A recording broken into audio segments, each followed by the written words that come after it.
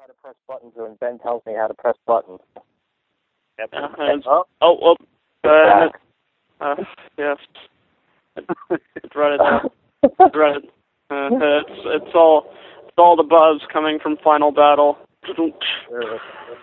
That should be if we can't record anything, that should just be what it is. The 3 seconds of you saying that, the buzz is Final Battle, then it buzzes out.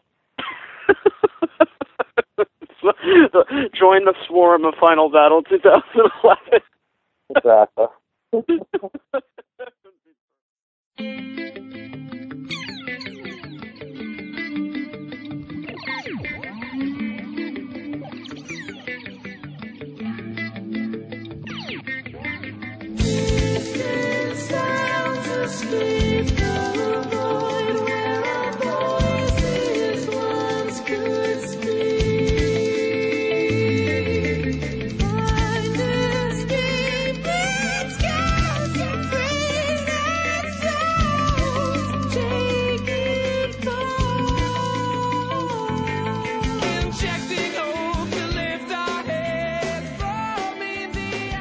Hey everyone, the date is very early morning, December 27th, 2011. You are listening to Free Admission on the all-new freeadmissionfr.com and also on iTunes, and we are back for a not-so-new concept as we had mentioned previously, but back nonetheless to discuss the 2011, the 9th edition of Ring of Honor's Final Battle, which emanated Friday night from the Hammerstein Ballroom of the Manhattan Center in New York City.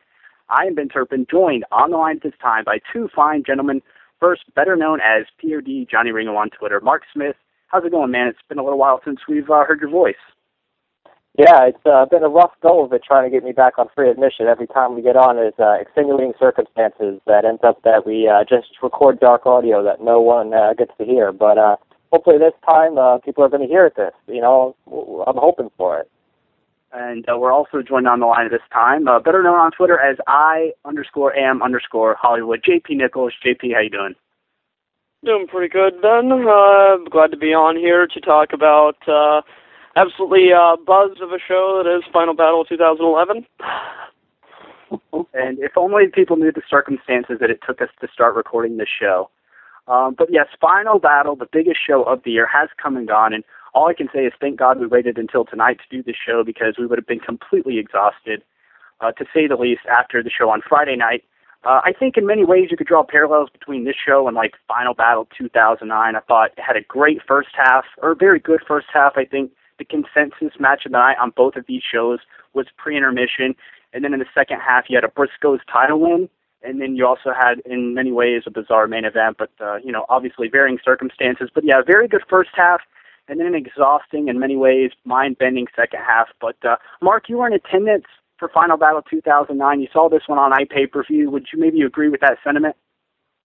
Absolutely. As we were discussing beforehand, we were saying, the Final Battle and everything else that the past matches we've had, you would take every single one of them over that, even Tyler and Aries, and I completely agree, but the parallels are almost like they tried to copy that show and say, we can do it right this time, but obviously that wasn't their mentality. But yeah, it's completely fair to make that comparison.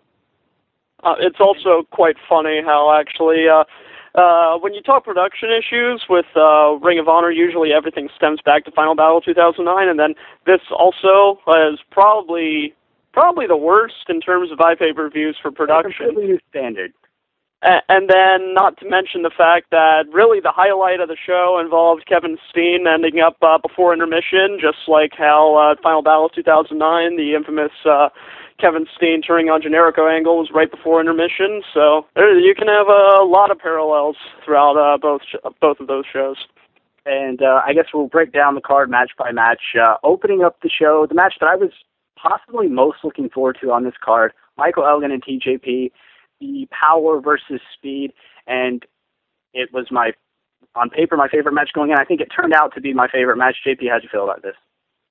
I would have to agree in that it was probably my overall favorite match on the show. Like, I actually missed watching the first two matches live just on account of I was driving to watch the show with a few friends, and I was running a little late. So I missed out on watching this one live. But even with that said, what I got to see, even after I had a few text messages over a couple of things that I did, I was still absolutely wowed by a few of these sequences that Perkins and Elgin managed to bust out.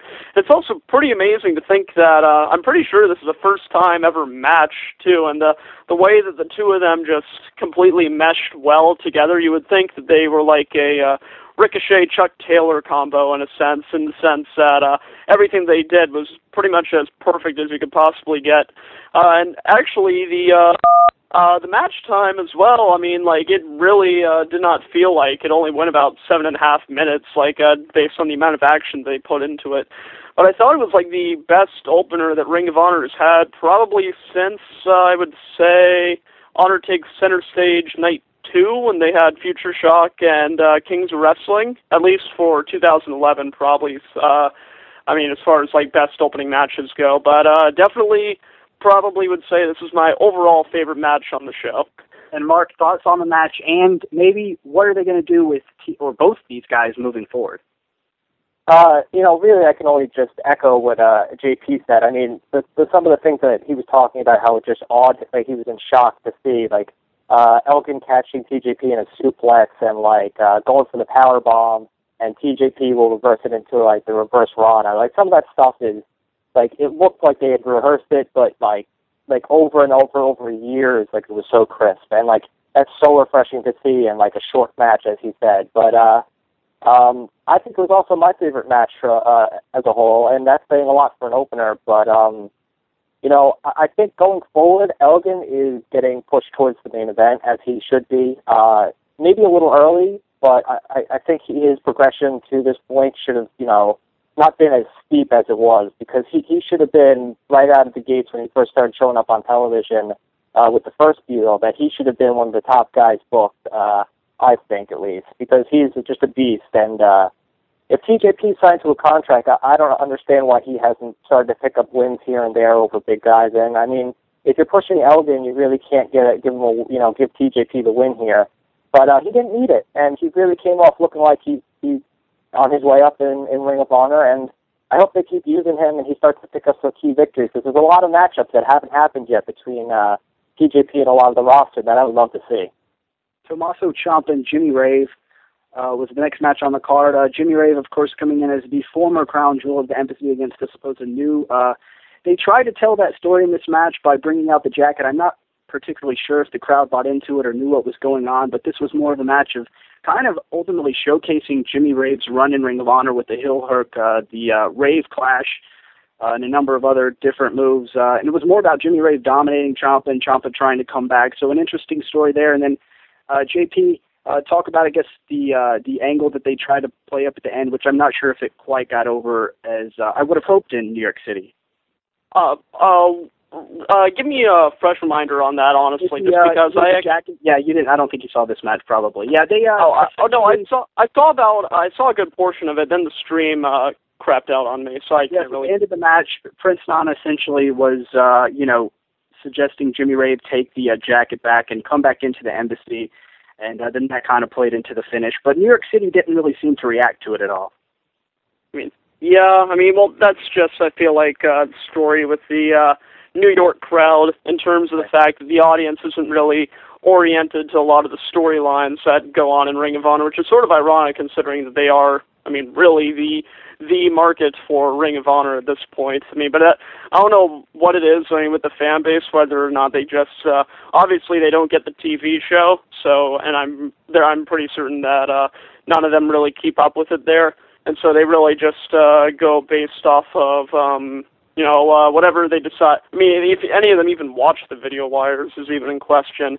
But that's just been like an issue with Ring of Honor, I think, for like a couple of years now, in terms of the audience aren't really into the storylines as much as, like, say, Chikara audience, where obviously that's like the prime example of an audience being into the storylines.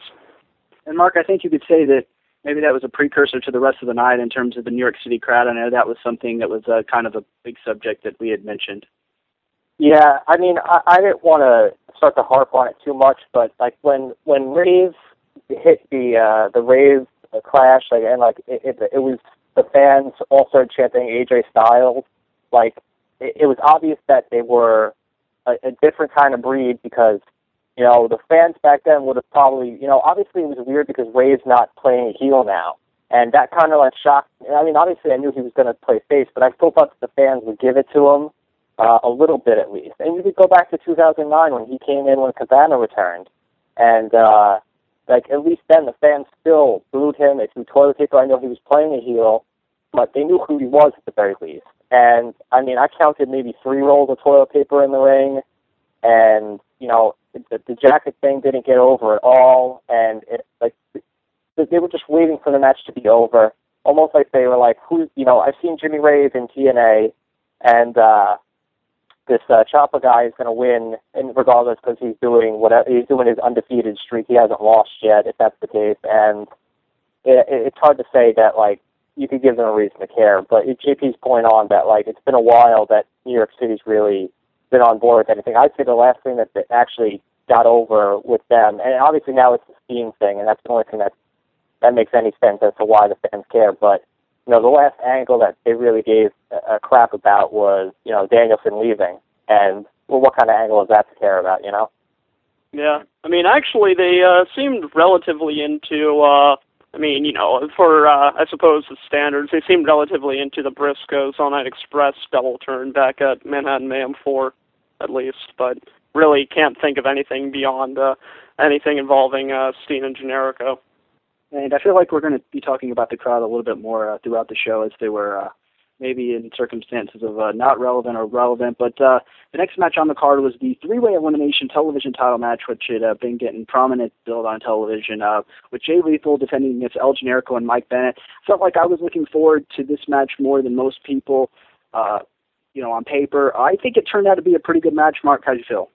Yeah, going into it, I didn't have a lot of high standards for it because I just expected it to be good. And I know that I'm probably with both of you when I say that I don't hate Mike Bennett as much as the regular internet wrestling fan does right now. I think he has improved leaps and bounds and figured out his role in ROH. And he as long as he can work with someone who knows what they're doing, it's going to be a good match. And, that's what it was. It turned out to be a good match.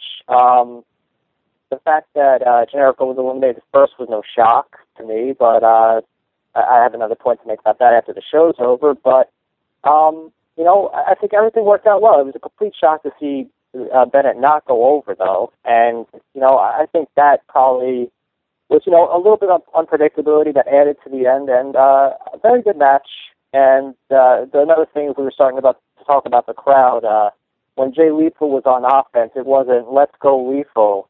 It was "Fuck TNA."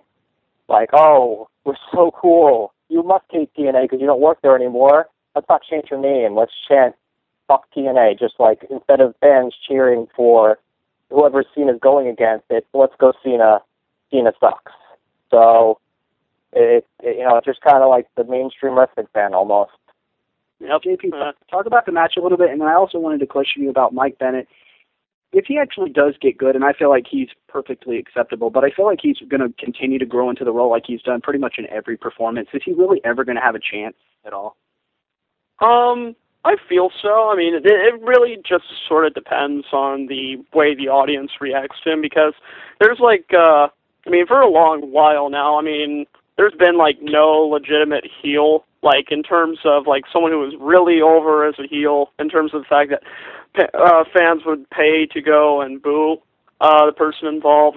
Probably, I wouldn't say maybe since maybe Danielson or Nigel when they were champion. But I feel like if the audience were to get a bit more accustomed to him, he could probably end up being a success in terms of the character that they're giving him if they decide to go in that direction.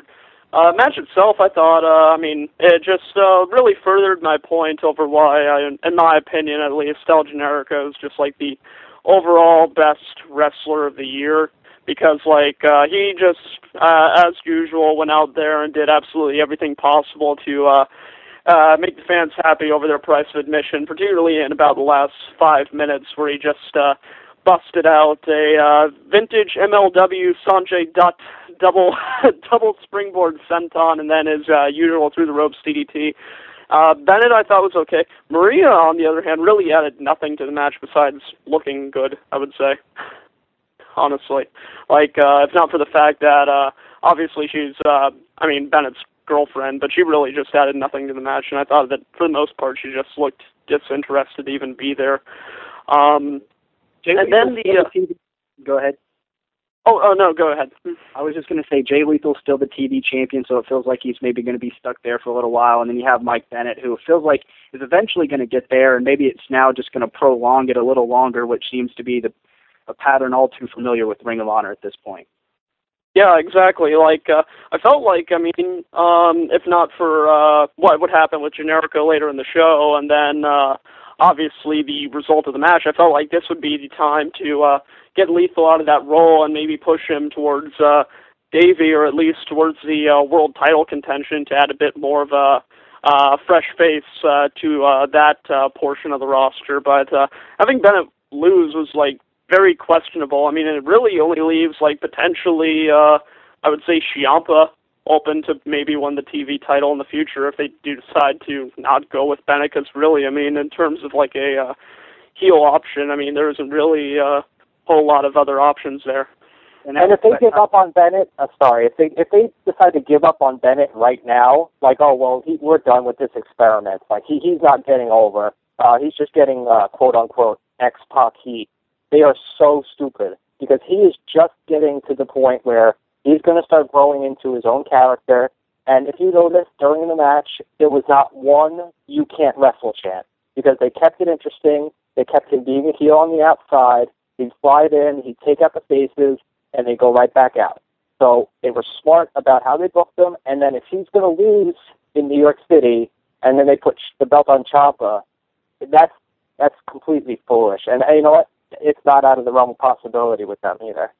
Yeah, I mean, especially, I really don't think that they will give up on Bennett, just based off, like, interviews that, like, Cornette has done as an example. I mean, just in terms of they love the type of heat that he gets, but it's just very questionable, and yet another one of ROH's tactics of prolonging the eventual title win.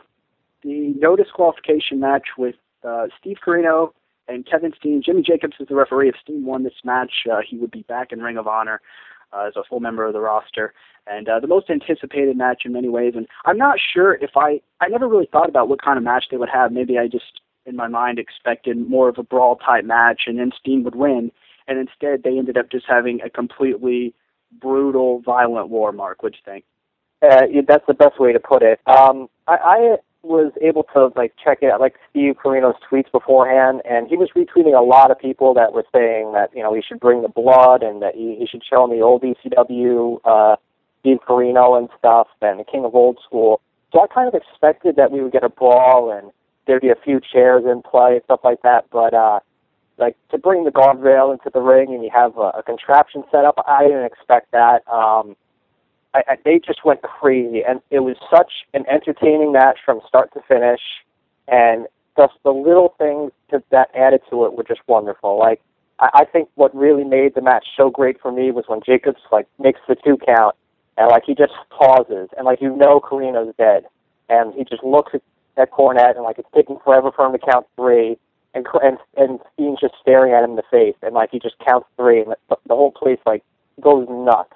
Those are the moments that, like, you can't force upon a crowd.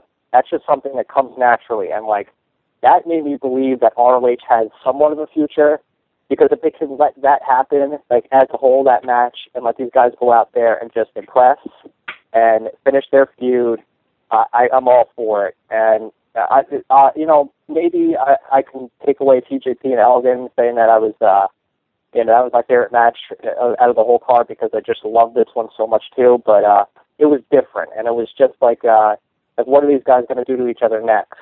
These guys really actually hate each other, and it exceeded my expectations, and I'm very thrilled that it came off as well as it did.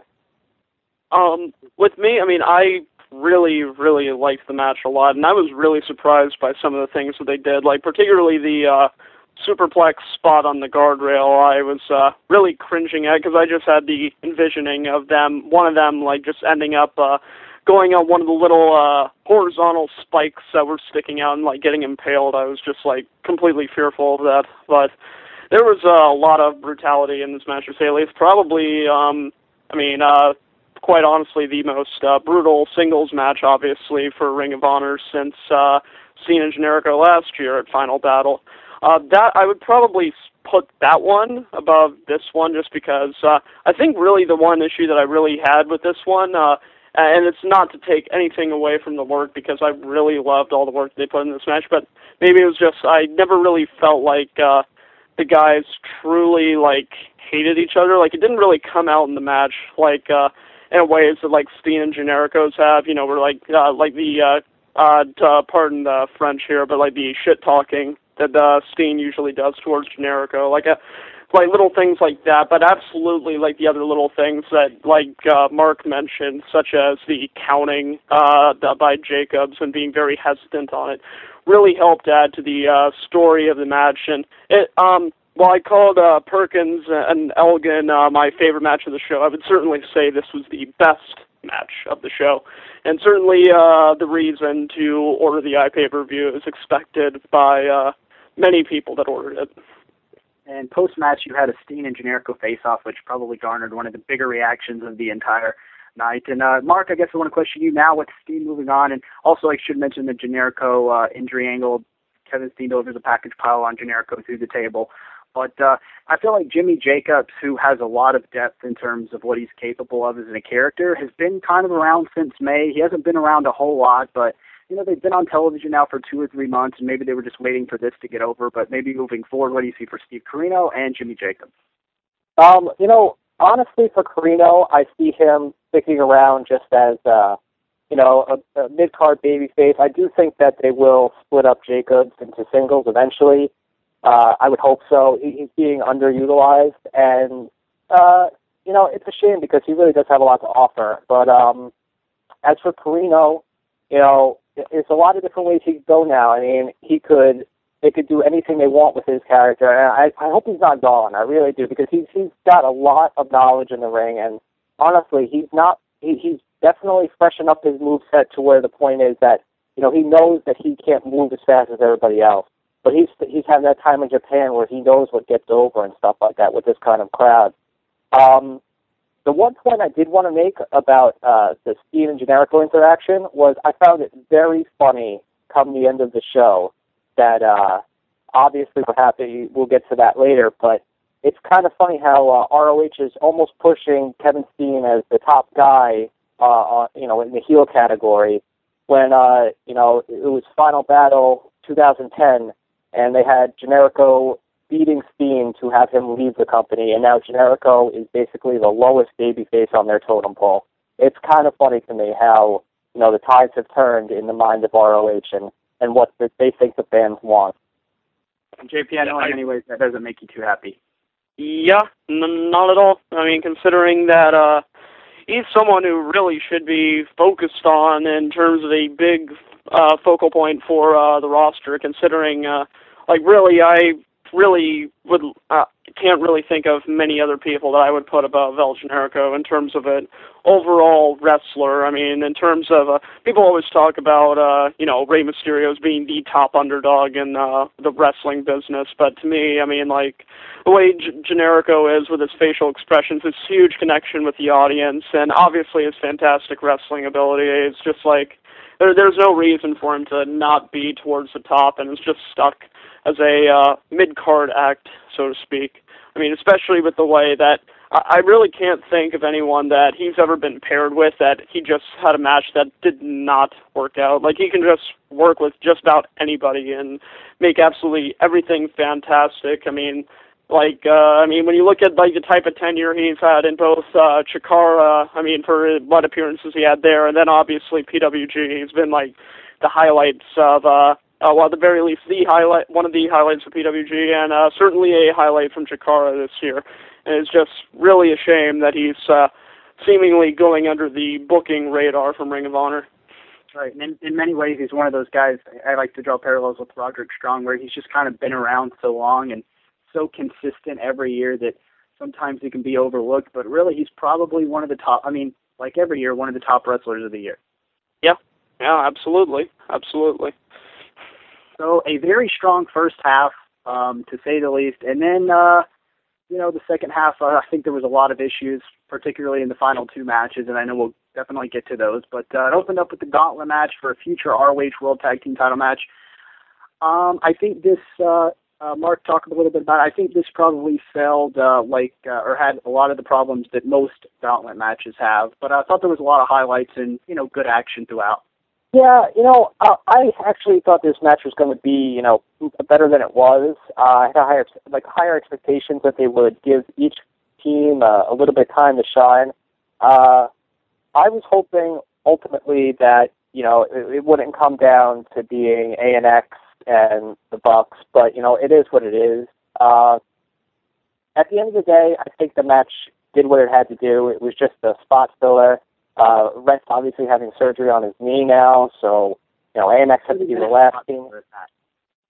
What's that? A 30-minute spot filler at that. Yeah.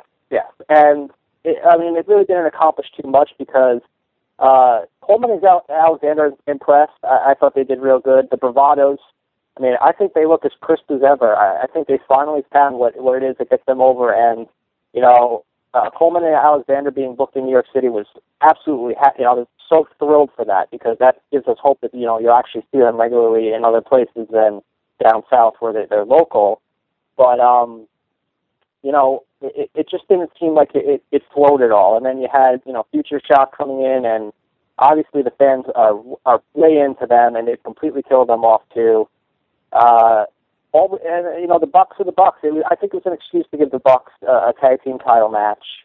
And at this point in the show, I was thinking it was to be, give them an excuse to be a foil for Wrestling's Greatest Tag Team. But things change. It was okay. Certainly not something you want to come out of that intermission with. That's for sure. Yeah, I think they could have approached booking the final two a little differently, and maybe booking ANX differently with Rhett Titus's injury. That's more bad luck. I think it was pretty predictable coming up to this point that these were going to be the final two teams, but maybe you should have rearranged that. And not to mention that I think JP, Adam Cole, and Kyle O'Reilly just, they were in the middle of this match, so they weren't relevant at the end. You have ANX who are going to be back hopefully within, the later first quarter of next year. You have the Bucks, you have the Briscoes, you have Haas and Benjamin who are obviously going to get a rematch after, or multiple rematches, I'm sure. So what do you see on the plans for Adam Cole and Kyle O'Reilly? It's really tough. To say. Well, I suppose the most easy answer is losing regularly at this point. Keeping up with tradition over the last several months. But it would be nice if they decided to maybe try to.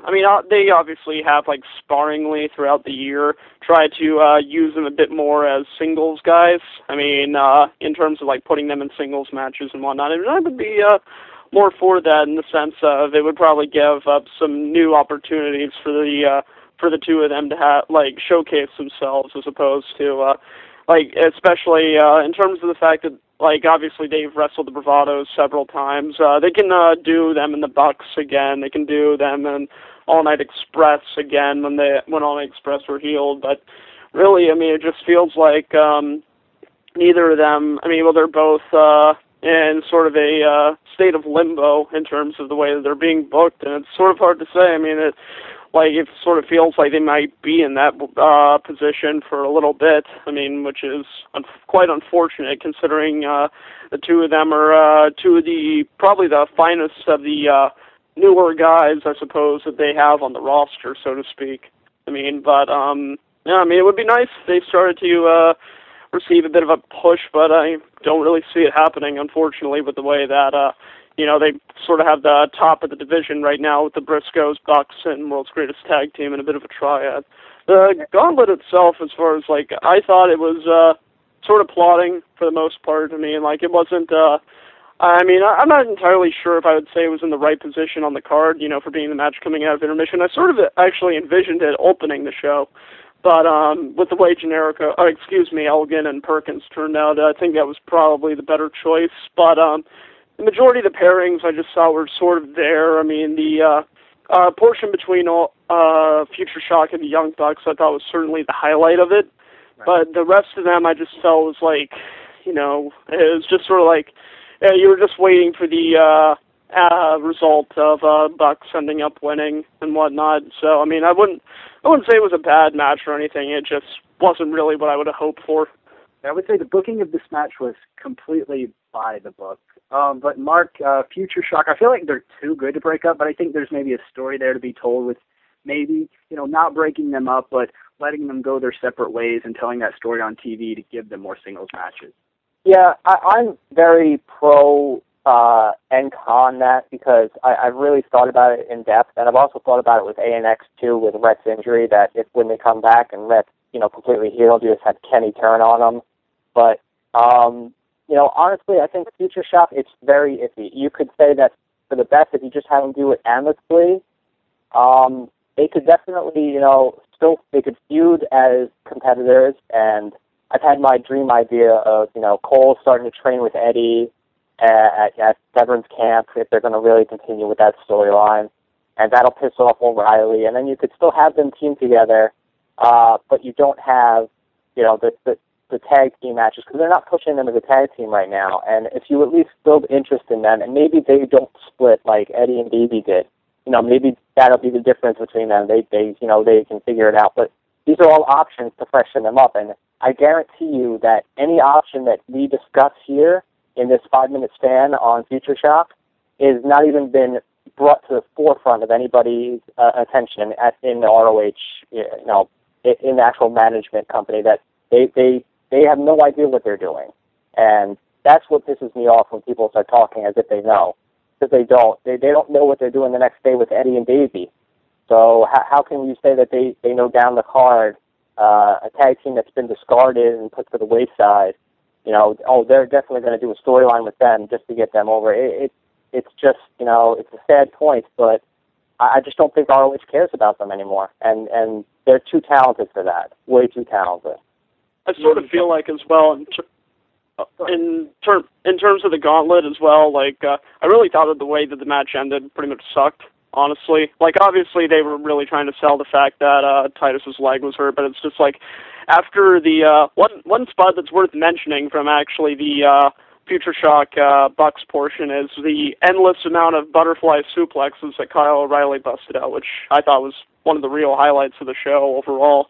And it's just after you get that, you get a bit of a lame ref stoppage to end what was already, mentioned as a 30-minute gauntlet. It just sort of felt like a bit of a lame result to something that really, in all honesty, probably should have come down to Future Shock and the Bucks, considering that that's been the pairing that they have really tried to push as being the Bucks' best opponents, and then it would have at least probably ended the match on a higher note, even if it would have further in the quest to make All Night Express look pretty bad.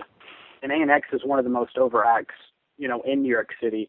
I thought nobody really knew about this Rhett Titus leg injury, so maybe they were kind of caught off guard by it, and I think it made the finish worse, not only in front of the crowd, but I don't think a lot of people at home were familiar on the pay-per-view with it either, and that was really something that completely happened in the Carolinas. The injury happened in the World's Greatest Tag Team match, and then they really told the story in Carolina, and then they tried to follow it up here, and I guess if you were listening to commentary, obviously they tried to explain it, but I'm not sure it translated too well, and that's what I was talking about when I thought you could have booked this a lot differently.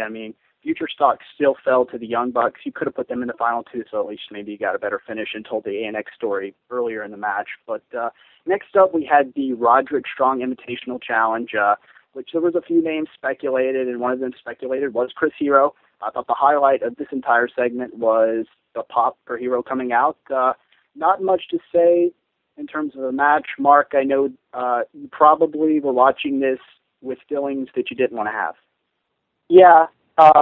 It's clear that, you're watching Hero wrestle in ROH, and I've been saying it for a long time that I felt that him and Claudio were way above anybody in ROH, and they deserved to be wrestling on a bigger stage where they could really showcase their talent. Roderick having a open invitational, you build it up off television too, and then it's Chris Hero, a guy who was in ROH, and then he comes back and is going to be occasional, unless he decides that he's going to WWE for another, whatever, another drug test or whatever it is that he's not there in the first place. But he comes out, and I'm just going to come out and say it. I mean, he looks out of shape. He looks completely lost. He looks like he's a broken man. I mean, Ben, you pointed it out to me that he looked like he was broken, like he just had no interest. He's staring off into space. He had no interactions with the crowd. And that's something Hero's been doing since he got into ROH, was interacting with the crowd, regardless of what it is. And it just looked like he was there for a paycheck. And I don't want to say that because I really like Hero, but he didn't look good, and it wasn't a good match. I mean, it was a fine match for Roderick and Hero, but I mean, I had a hard time keeping my eyes glued on the screen watching this because it was sad. It was quite sad, I'd say, because I think Hero should be moving on to bigger and better places, but then he comes back to ROH. And, I mean, I've seen a few pictures of him working FUW, sitting on the mat, and he didn't look much better. But, he didn't look good. And for the pop that came out, the first thing I tweeted was, if Chris Hero's back in ROH full-time as a babyface, I am all for this. And then after that, I kind of wanted to retract my statement. I just didn't click for me. And maybe somebody else loved it. Some other people thought it was good for nostalgia. I think it was a waste, really. I would say probably one of the main positives about it was the fact that when Hero came out, he was not accompanied by Shane Hagedorn. That was already a fantastic positive, who actually was a point that we had forgotten to mention in regards to the scene shot in the back. I mentioned it on purpose, but go ahead.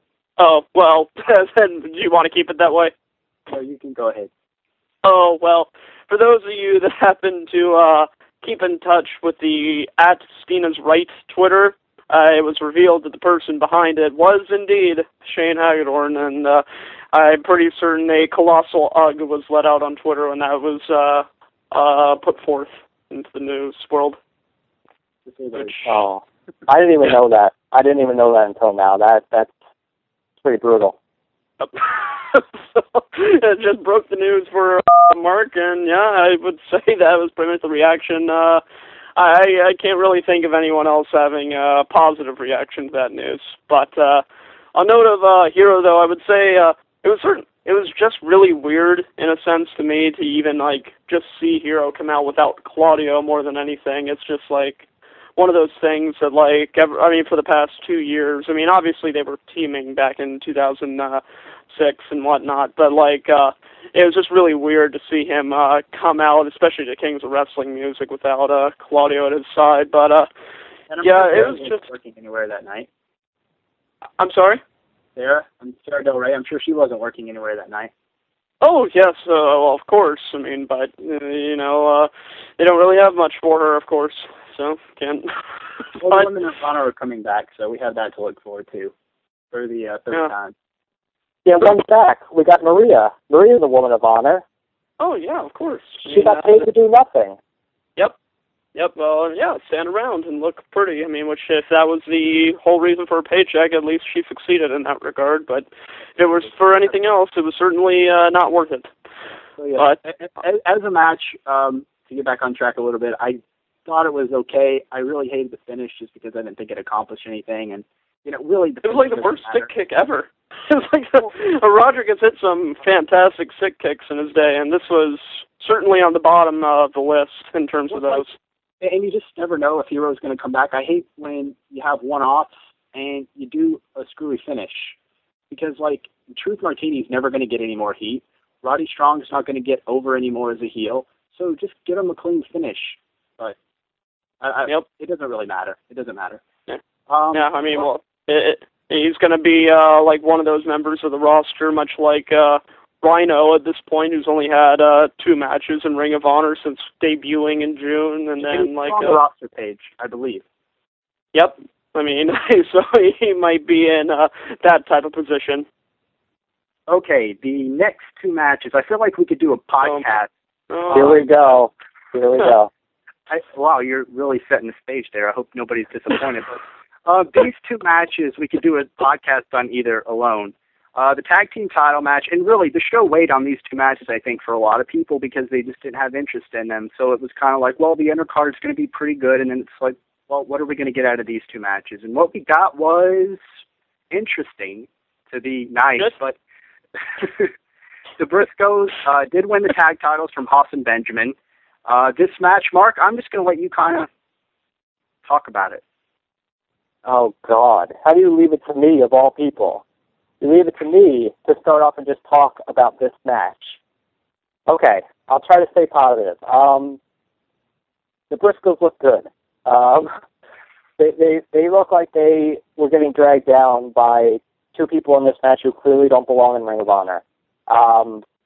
There is a person on said team that cannot perform a leapfrog over his own partner.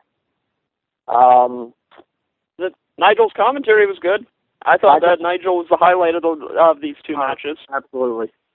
That's actually Kevin Kelly. I mean, I felt left a bit to be desired, but I know Nigel's earned a lot of criticisms for the TV show. I personally can't judge, but I thought that he was the highlight of both of these matches, which goes to show the type of structure that both these matches had. And the fact that he kept saying, "Put your hands up, Jay." Oh, God. Put your hands up. Put your hands up. Don't take the chair shot to the head. I did that, and I can't work anymore. You know? Like, it's like, come on. Like, I was getting sick of it by that point. And then, like, we'll get to it in the main event. You get it that later. But, like, Nigel was great, and then all of a sudden, every time there's a chair in somebody's hand, "Put your hands up, Jay." Oh, he just got hit in the head with a chair. I used to do that. Like, it's ridiculous. Like, yep. Like, he can't put his hands up. He's fucking, like, half unconscious. But, yeah, like, I don't know. Nigel was definitely a highlight. I'll even say Kevin Kelly was better than World's Greatest Tag Team was wrestling. He did nothing in the match. He just spoke, and I think he was more of a highlight. Now, I have a question to pose to you. I think I asked it to Ben. Do you think that, honestly, that they were trying to turn Haas and Benjamin, that Haas and Benjamin were frustrated, or that it was just an audible in the middle of the match saying, well, it's not going where we're going, and, you know, this jump off of the brawl outside isn't getting over with the crowd. Should we just have Haas start flipping people off and saying, fuck you to everybody? That's what I want to ask you guys. Do you think this was planned? Do you think that it was just frustration, or was it an audible? Well, when we got to the Shelton injury angle, which is rarely where I think a lot of people got confused with this match, I think a lot of people hated the match by that point because the pre-match brawl went way too long. I mean, it was like 10 minutes going on 10 hours, to say the least. But I gave them credit for maybe playing up to NYC or maybe doing a double turn. And there's a lot of things that would say, hey, this was supposed to be a double turn. You had the Briscoes promo that was online. They were coming out. They were throwing hands up to the fans. So these guys were the clear faces, and they were over. And then, you know, so I give them credit, and I actually liked it, but then you had the Shelton-Benjamin injury angle in the middle of the match, and JP, I know that's just when the match totally turned bizarre, at least for me. I would say that it was certainly not the intention, considering that, as examples, Kelly was, never really acknowledging any of the boos that World's Greatest Tag Team were receiving.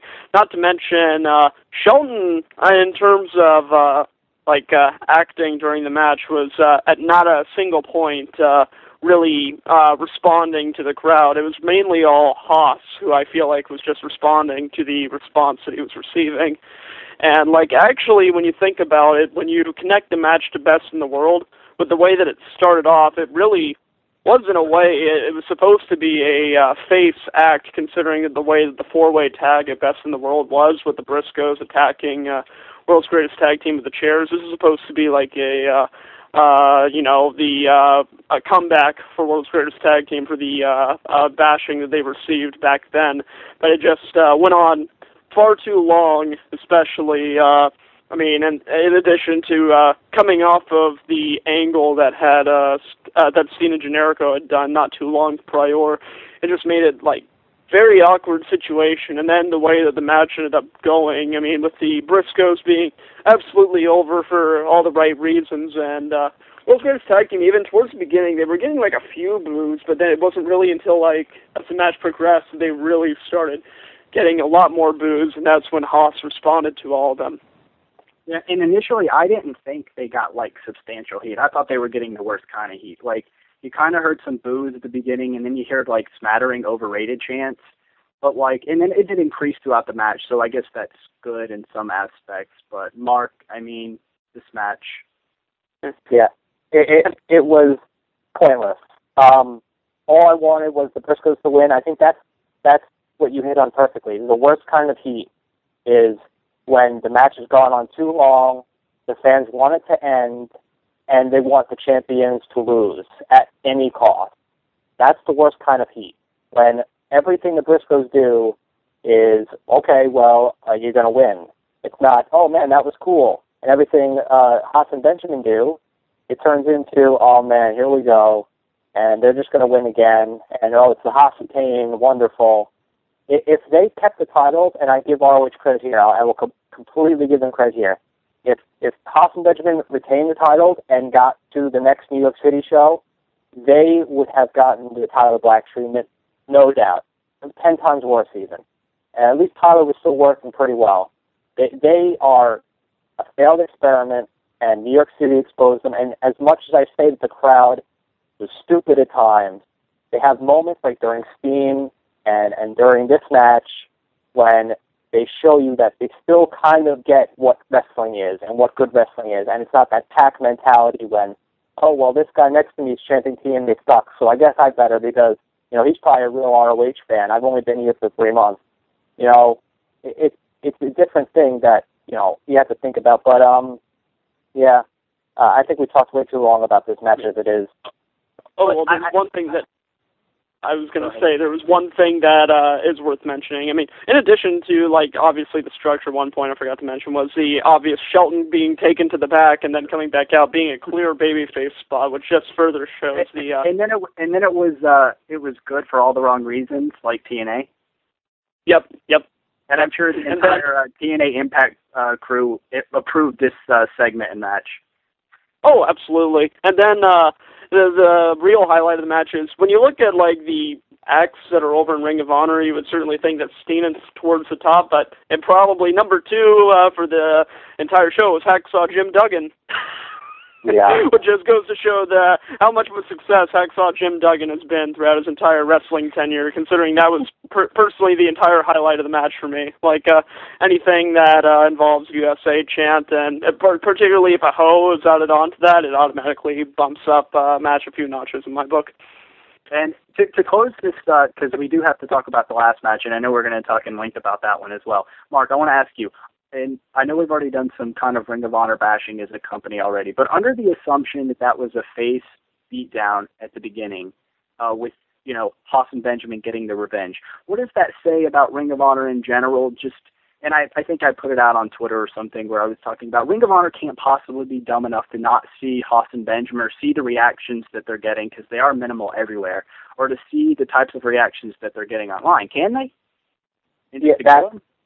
Yeah, that's the question. They could completely ignore them, but that's why I was asking you guys, because I want to hear what you have to say. But my thoughts on it is, they were playing that whole match, and like you said, you know, Benjamin coming out was a complete face move. And when he left, I was like, this is going to get awful. They're going to retain.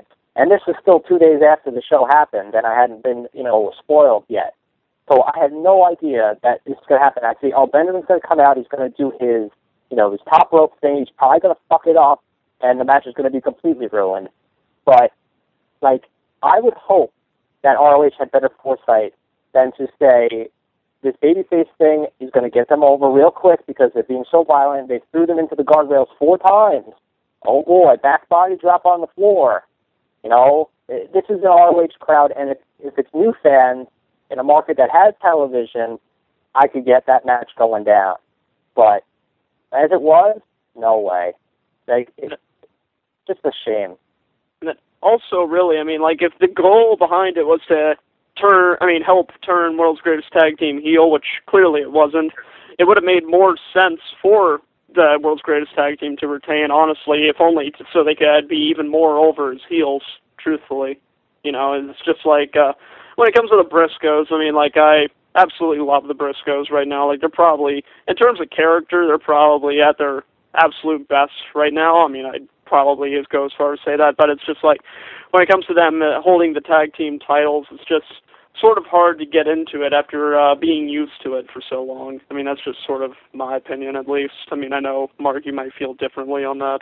But. Well, I only wanted them to be champions because it was, what do you want? You want to get Haas and Benjamin to retain and they have the titles, or at the very least you have ROH Tag Team Champions to be proud of, and if they get put against Future Shock or Young Buck, you're going to have a 4-star match on your hands there, possibly. And, I was against it because it's 7 times, and they, as a team, I would have said they don't need the belts anymore. But, at the very least, this match really didn't matter who had the belts after. I mean, it did in the sense that if Haas and Benjamin had beaten the Briscoes would have been out of the title picture for a little bit. But I expected Wrestling's Greatest Tag Team to be in the World Tag Title picture for the next few months as it is, regardless if they won or lost.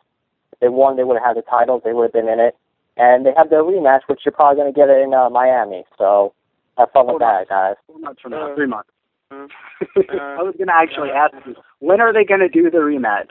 Are we going to have to wait 3 months and get 3 months of build on television? I mean, might need to bring an air mattress for that one so I can take a nap. Yeah.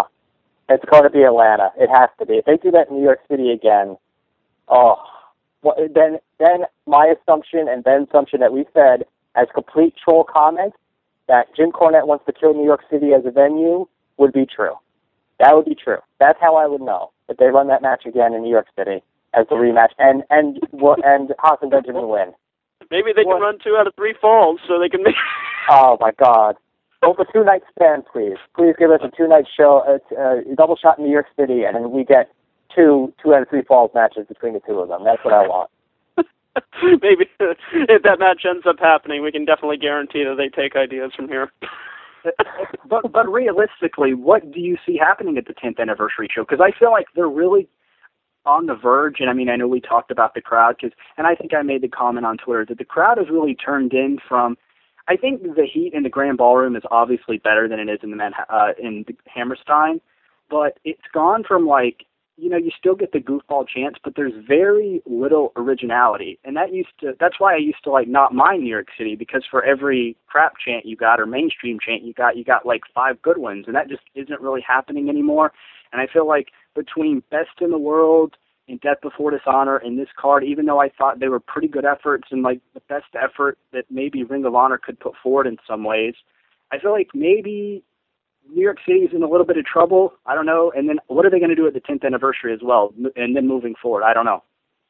I mean, I actually have a world title match in mind for the 10th anniversary, but I'll save that until we're done with the main event. Yeah. We'll move forward, and then we'll talk a little bit about 2012 and moving forward after the main event. But so at least I feel like with the tag title match, well, I guess I should introduce the match first. It was the ROH World Title match, Davey Richards versus Eddie Edwards 3. Eddie with Dan Severn, Davey Richards with Team Ambition or Team Richards or whatever they're calling themselves. At least with the previous, and this was the third encounter, obviously the big rematch from the previous, or one of the previous New York City shows in June, which I thought was a mistake too, to book the match in the same city back-to-back, and we can talk about that as well later on. But at least I'll say for the previous match, in the wrong ways, it got some reaction. This match, Mark, no reaction. Excluding the first 2 minutes, I thought. And I mean, yeah. That's of course with all the other problems, but yeah, well, obviously the other problems can come later, but to best put into words without giving away every single rant that I'm sure all of us have lined up, this match, if you had to define it in words, would be a bunch of cool things with nothing in between them to link them to one another. Zero. Nothing. No story, no thought, just a bunch of things, and then forearms and elbows and kicks and headlocks, and this submission counted by that. There were a lot of cool things in this match, but the crowd completely died between them. Completely. And that just shows when they know that the first 20 minutes of this match, nothing matters. Not a single thing. Because it went 35 last time. They're not going to end it in 20. the unpredictability factor was completely gone, and the fans just didn't buy a second of it. And JP, I know in many ways you weren't a big fan of the first match, so I can't imagine you weren't too in love with this one either. The first match, I mean, I really haven't watched it since it aired. I mean, I know a lot of people watch it again, and I won't blame you. Oh, I was going to say, I know a lot of people were in love with it and thought it was like the best TV match for Ring of Honor that year, but I just had a lot of issues with it myself. I noted the reaction to get in a good Impact joke on here. Much like the TNA reaction show, the reaction in this match was indeed canceled because it just was not drawing any heat whatsoever. I mean, it was just, which I feel like, in all honesty, I mean, to somewhat defend the match, I mean, up to this point, the show had been on for about 3.5 hours by the time that this match had started, or close to it. So you already have that going against it, in addition to the fact that, obviously, this match had, like, absolutely no real emotional investment in any sense. I mean, that was all put into the last one due to the fact that it was all talking about how, it's going to be Davy's big chance. And in terms of the structure of the match, like, it was just, like, the first 20 minutes or so was just, like, as Mark put, completely pointless. The big things they did, I felt, were lesser than what they did at Best in the World. Like, as an example, even if you, depending on how you feel about, of course, Davey Richards, Eddie Edwards matches in 2011, like, at the very least, like, they did a lot more, I thought, killer stuff in the last match, such as the double stomp through the table on the outside, just to name one thing. And, like, everything here, at least, felt like it just had absolutely no real structure at all, just because of, it just was all over the place. I mean, where at the very least last time, you had Eddie pushing forth how, he just was not willing to hold back or not wanting Davey to hold back towards him, and then nothing was really advanced here in terms of the character work. But one main thing that I really have to touch on, during intermission, they actually played a video for this match, to further hype it up. Sure. And one of the main things that they covered was how Eddie was in the gym training, learning the Dragon Sleeper. And at one of the pivotal, quote-unquote, pivotal points of this match towards the end, he finally locked it in to absolutely zero response from the crowd. And not only that, but Davey transitioned it out of as if it were simply a side headlock. I mean, it was just, made like all this build that they had done for it was just completely thrown to waste. And everything. And Mark, and JP, I know you touched on Mark. I was just going to question him. I mean, they had a story coming into this match. You had Severn, you had the dissension between the Wolves, you had the Dragon Sleeper, and much like you said, the first 20 minutes of this match didn't matter. Well, none of that mattered either. No, exactly. You're paying Dan Severn to be on the outside of the ring, and all he does throughout the whole match is stand there. They cut to him every so often, and then later on he plays a part in the interference of Roderick Strong and Truth Martini. And why was Roderick there? He comes out, and then, guess what? Time for him to leave right away, and Dan Severn chases him away, but he's got to take Truth Martini with him, obviously. And you could have at least had Eddie go out there, ask for advice, or, Severn starts yelling at him to do the Dragon Sleeper, or, do something else, and he's able to counter out. Because in the video it says that, Eddie has learned a lot of ways to transition out of moves that Davey does to him. How do you get that stuff over in a video package and then completely forget about it when it comes time to put the match together? Like, that blows my mind. That's just overthinking and saying what will cater to this crowd. And they completely missed the mark.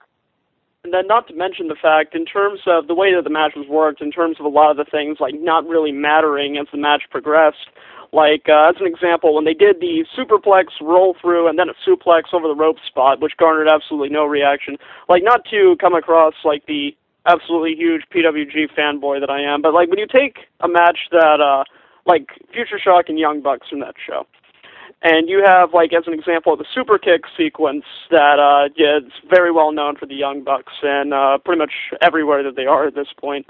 And when you have the audience reacting to every single kick that they put forth, or their opposing team also puts forth, that's when you know that that type of thing will at least work.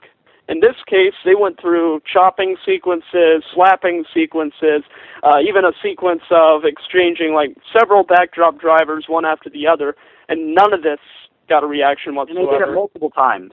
They did 20 counts on the floor, which I don't think I've ever, well, I just found that one after the other. I mean, although that tied into the finish. And we're going to talk about the finish. But, you mentioned PWG, JP, and I know you mentioned this on Twitter, but a couple of people that I know will talk about how there's a perception issue with Davey Richards when it comes to him in Ring of Honor and then him maybe in some other places. But when you have a 35-minute match in June and you have this match went 41 minutes, and most Davey Richards matches in Ring of Honor, same for Eddie Edwards, where they get a lot of time, it goes without saying that there's something to be said for seeing Davey Richards in moderation, and we get to see that in PWG. So when he's having an 18-minute match with Willie Mack, and he still has the same kind of match that he's having in Ring of Honor, there's a big difference. And Dave Meltzer, who I will name drop, mentioned this match had total nonstop action, the one at Final Battle. And I think it's a lot more acceptable if you're going to have an 18-minute total nonstop action match than a 41-minute. And I think that's just what drowned everybody more than anything else. And they knew they were going to go long, which has already been mentioned. So, yeah, I mean, Davey Richards in moderation, whether it's PWG, New Japan, and those are really the only places you get to see him work at this point. So, and it's also, in terms of just like as well, I wouldn't say one positive, if I could really come up with anything about the match. I already mentioned Nigel's commentary, which I thought was really on point for this match. But I will say that even though the crowd absolutely did not respond to it at all, I thought that they did do an okay job in terms of trying to get Edwards more over as a sympathetic babyface, which I feel he really is good at, but it's just obviously the crowd, of course, due to being exhausted and maybe as well not being interested in the match until, of course, the last 5 minutes where they did the obligated, this is awesome, this is wrestling, etc. It just really did not connect with them at all, and I just felt like the entire match as a whole is just largely an insult to intelligence. And Mark, and both you guys, I know that, and really I don't think it matters. This match had a lot of issues, and I think the finish is really not a big one compared to some of the other stuff, because by the finish, who really cares anyways? Yep. But if there's one thing that I've been complaining and whining about when it comes to Ring of Honor, and it's happened in the summer and in the fall, is with these finishes with Davey Richards and the kick to the face. I get it, and you talk about Eddie Edwards being a sympathetic, baby face, which is good for him, it works, and the idea is that he's just going to keep kicking him until he's down. It makes maybe his opponent look strong because, he took all this offense, and then, all it took was one more kick to the face, and that was the finish. But what exactly, Mark, are you trying to accomplish when you do that? I know I just gave the reasons why you maybe there are other reasons, but, you're just asking, and I know me and JP have talked about this, 2011, the home of the anticlimactic finishes. And you're just asking for that every time you do these kick to the faces. They did it in June. They did one kick to the face. I knew that we were going to get multiple ones here. And JP, I know you made a comment to me. But Mark, just talk about these finishes in general and how maybe, I just feel like this is a case where they're trying to do these finishes. I don't know why. I'm trying to find reasons. But it's not using pro wrestling aspects to your advantage in a match where a lot of people feel like, maybe it's MMA-centered or Japanese or shoot style. And that's exactly it. I hate to harp on it, but it really feels like this match was styled after Japanese shoot, like you said, a strong style that, the fans should believe that these guys could keep kicking the hell out of each other. And if they're going for an MMA style, MMA matches don't go 41 minutes when the guys are kicking each other in the head like this. And that's what sickens me, is that people are going to bitch and moan and cry about all the chair shots to the head. But Davey and Eddie are going to stomp the shit out of each other's faces. I hate to get so passionate and so pissed off about it. But they're kicking each other in the freaking head over and over again and dropping each other on each other's head. Avalanche Dragon Suplex. Dragon Suplex on the apron. I don't remember exactly what suplex it was that he did off the apron to the floor. They're trading tiger suplexes and dragon suplexes in the ring. Let's just stand up and keep doing it. Oh, my favorite part, backdrop drivers, over and over again. Back, to back, to back, to back. Oh, you did one, I'll do one. Now you do one, and then I'll do one.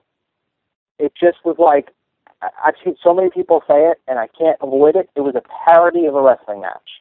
It was like they said, what do people expect of Eddie Edwards and Davey Richards? Well, let's give them 5% more of what they expect. Let's give them a little bit more Eddie and Davey dose selling. And I can't think of, when you think like that as the ROH World Title main event, and that's what you're thinking of, that it's a parody, and people are still chanting. I mean, I've heard people that say they did too much, it was stupid, a lot of the stuff didn't come over well. 4 stars. How? You know?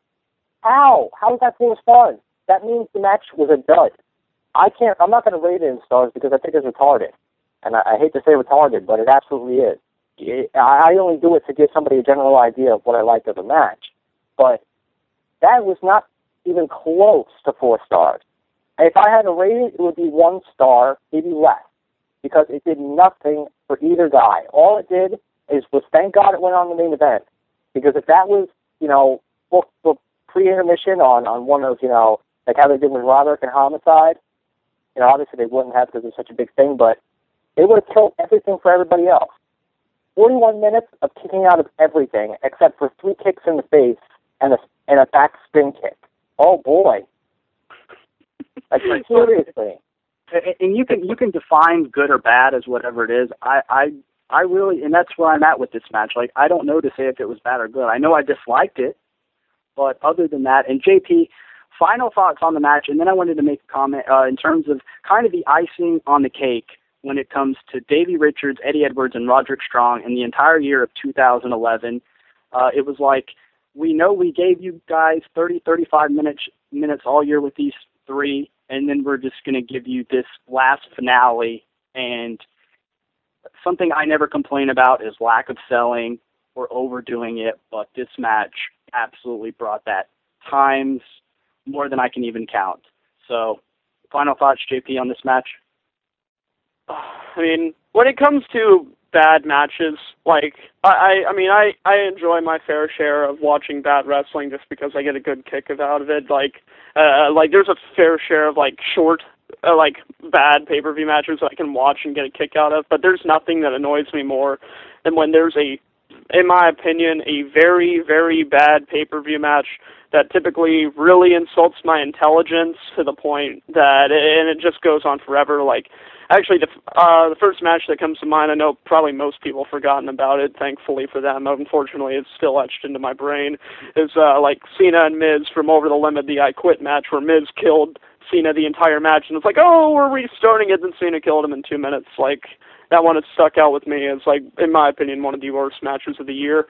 And in the case of, like, everything that went down with this one, I mean, it's really, I really hate to say, especially when you consider the final battle main events that we've gotten in the past, like such as Danielson versus Morishima. You've gotten Homicide versus Danielson. You've gotten Aries versus Joe. You've gotten Low-Ki versus Kenta. I mean, like, these are all coming from final battles that have all taken place around this time period years ago. And then, obviously, the one polarizing one of them all is Tyler and Aries from 2 years ago. And I would honestly probably say I would take that match over this one, if only for the fact that at least when you talk about the New York crowd, at least they were responding in a way that was actually truly hysterical for a match that they really just poorly put together all around. And then at the very least, when it comes to that match, the last, I would say, third to maybe quarter of it was actually really well done, even though they would go on to perfect that at the 8th anniversary show. But like with this match, it's really hard to describe. Just like, I don't know who's to blame for why this really went wrong in all the ways that it did, but I could name so many main events from Ring of Honor this year alone that I probably would put well over this match, and like probably I'd stress to think of any that I would even put below this. And truthfully, considering the I was just going to say, considering the importance of this show, I would think that makes it even at a whole other low. And you touched on it, JP, but Mark, and I know we discussed this, who is to blame for this? Is it Ring of Honor and the direction of the company? Is it Davey Richards and Eddie Edwards? Who's to kind of blame for this? I can't honestly blame Davey and Eddie without knowing that they sat down and they wrote out on a piece of paper what this match was going to be from start to finish. I don't know that. So if I could assume who told them to go 41 minutes, who told them was going over, what the big spots were going to be, I completely blame Ring of Honor. And at the very least, you can always, if you can say maybe they didn't put the match together, then fine. Maybe that absolves them from blame, and I don't know the inner workings of ROH. But at the very least, you know that they went from, this is our match in June, and we're going to prolong it until December, try to do more, but not be in touch with our fan base, because we're going to book 3 title matches that nobody wants to see, that nobody will pay for. Obviously the crowd is there, but that's what JP and you guys were talking about with New York City. I don't think they'll ever kill off New York City as a crowd, because I think people just go to go. I think they're there. I think that they're if they can stick around after Tyler Mary's like I did, I think that they're pretty much set in. And I don't get what the crowd is doing now, if it's a new crowd or if it's an old crowd that's just jaded, or if it's a bunch of followers that are just waiting for one person to start chanting stuff, and since they're at an indie show, it's the cool thing to do. But they have no idea what they're booking in New York City anymore, at all. And it's completely killed it. And it's gotten to the point where, I didn't attend Death Before Dishonor. I didn't buy tickets for Final Battle for, a different reason, but, I wasn't intending on going beforehand anyway. And, if I could be guaranteed that, the 10-year anniversary is going to be a great show, I'd buy tickets. But, for all I know, we're going to end up with Eddie, Davey, and Roddy in a 3-way dance that's just going to give another defense for Davey. It's going to be his 3rd in the company in ROH. Well, 4th, right? I believe 4th now. Otherwise, yeah, it would be 4th. Yeah, and you know that they're not giving up on this into 4 defenses. And just I hate to say it, go to Wikipedia, look at the list of ROH champions, and go to the defense column, and see Nigel McGuinness with 37, Bryan Danielson with probably 36, Samoa Joe with the same amount, Davey Richards, 4, since June, 4. And what's been spectacular about any of those matches? One of the last things I wanted to bring up, and you kind of touched on it, is the rematches in the same city. I kind of don't blame them because their main event scene is so dry, but you do Eddie and Davey for the 2nd time in June, 1st time in New York City, and then it is still kind of the biggest match they have. It's the big rematch, and you come back to it in the same city. JP, how do you feel about doing rematches in the same city? I know that's something that, I've actually heard bookers openly talk about how they try to kind of avoid that sort of thing because, or especially, and it's been multiple times because, Roddy and Eddie have had the same match at Death Before Dishonor, essentially, although, maybe structured a little better. But how do you feel about that? Well, when you look at even past Best in the World, I mean, literally ever since Final Battle, it's involved the same 3 people in the same city. Because Davey, he was not present at Glory by Honor 9, but, that was when Roderick won the belt against Tyler. Then Final Battle in New York, then it was Roderick and Davey. Then in Manhattan Mayhem, it was Roderick and Eddie. Then at Best in the World, it was Davey and Eddie. Then at Before Dishonor, it was Eddie and Roderick. Then here again, it is Davey and Eddie. So, in all honesty, at this point, I would say that the 3-way prediction for 10th anniversary is honestly very high, unless they go with the main event that I'm sort of hoping that they do, so considering I don't think they will do it on iPay-per-view, which I'll just unveil now. I feel like Davey Kenta, if they decide to do Noah return leading into 2012. I mean, I feel like that would be my premier choice, at least. But, I mean, being on topic, like, it's really stagnant. I mean, what can you say? I mean, like... and this is what we were saying coming into the show. You know, these were all the problems about the stagnant issues with Ring of Honor and how maybe I can't really blame them because there's not a whole lot there. I mean, maybe I could blame them for not doing a better job up to this point to get people in the position to be at that spot on the card. But well, it's like exactly like Tommaso Ciampa, just as an example, has literally been in the exact same position for his last year in the company. Like no one, in terms of the roster, I mean, besides Edwards, really has grown at all in the last year in terms of moving up on the roster. And Ciampa gets some flack because he hasn't really done anything. The thing that he said is that there is still, I mean, they are still in a transition period into the television. But if you look at Ciampa, he's been in the company now over a year, and he's maybe been on a dozen shows, and it's been Homicide, Cabana, and Students. And I don't think that's going to do any favors for anybody. Right, Mark?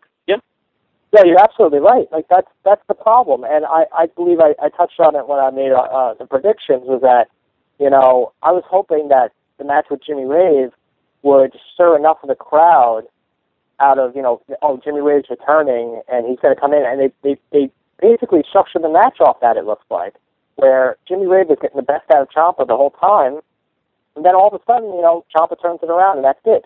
And if the crowd was over for Rave, I could see that being his biggest victory, regardless of Homicide and Cabana, just because of where they were at the time. I mean, Homicide, I remember the loyal ROH fans saying, oh, well, he's injured. That's why he's not as good as he was.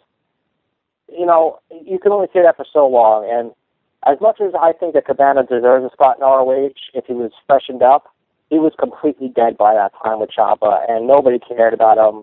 The biggest pop that Cabana used to get was when, you know, he would come out and then during the match, you know, nobody would care. And that's a shame, but that's what he was. And I was hoping Jimmy Rave would be that, but if you look at it, it's a very interesting trend.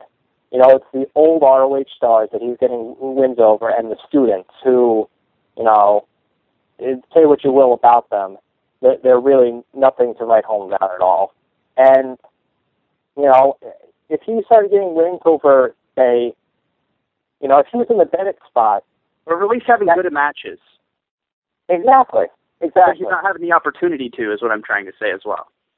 Well, yeah, and that's what I was eventually going to get to. That even if he didn't have his undefeated streak, if he was having good matches and still losing, or, you know, even if he lost a few matches but won a few key matches, he's in a completely better spot than saying, well, you know, guess what? He's facing Jimmy Rave. Jimmy Rave's a legend. Maybe he'll beat Ciampa. Nobody cares. Nobody bought the pay-per-view for that, and it's a complete miscarriage of what Ciampa is, because I've seen him elsewhere, and he does have flashes of greatness, even in ROH. But, you know, you have to match him up with the right guy, and he just hasn't been put in that spot yet. And then also, in terms of the main event scene, like, it's been said for months how there's, like, a few guys that they could easily throw in to help freshen it up a bit. I mean, like, if they had taken the TV title off Lethal, there's one. Jimmy Jacobs, there's another. If Jimmy Rave, even if they wanted to use him regularly and push him towards the main event, they could play off the fact that Davy's debut in the company was against Rave and use that as a basis for a world title match. Even Hero, if he were to come back. I mean, there's a lot of names, and then, you know, push Ciampa if they choose to. I mean, like, there's a lot of possibilities, and they just seemingly, I can't really give a real reason as to why they are not going with any of these possibilities, but they just aren't. I don't know. Right. I can't really... And I think it would be okay if they were doing, like, a lot of these same top matches, if they were cycling in other people, so maybe it was just a little bit more fresh. But when it's every show the same guys, that's where it really hurts, in my opinion.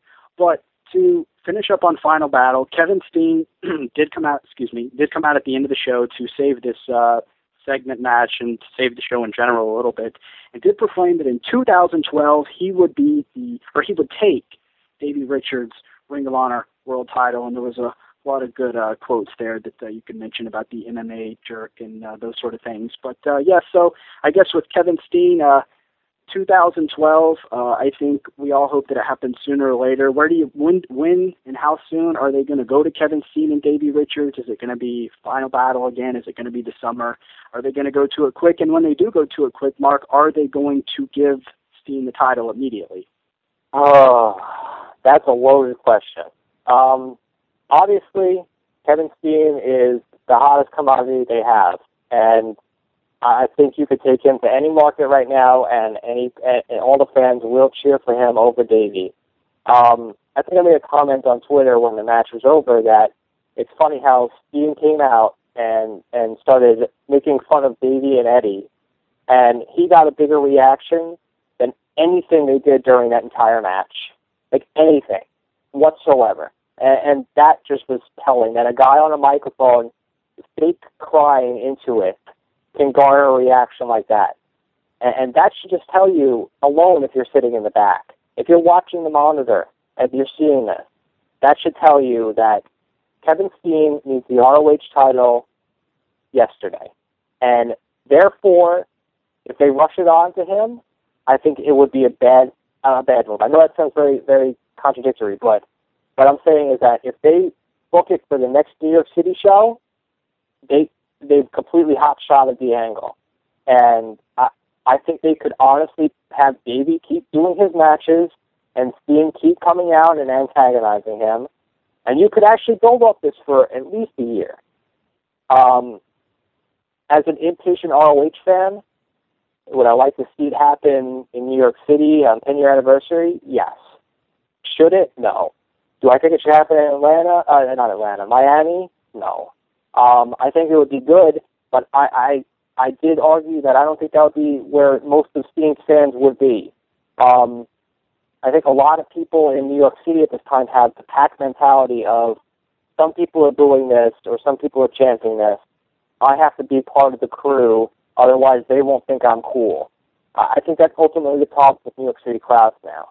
And I think you bring in a different crowd when it comes to WrestleMania weekend, where you're introduced to a product, and I don't ever think that a world title change is good on that time. Jerry Lynn was a different situation because it had to happen and Jerry Lynn was established. But if I had to say it, it doesn't have to happen in New York City.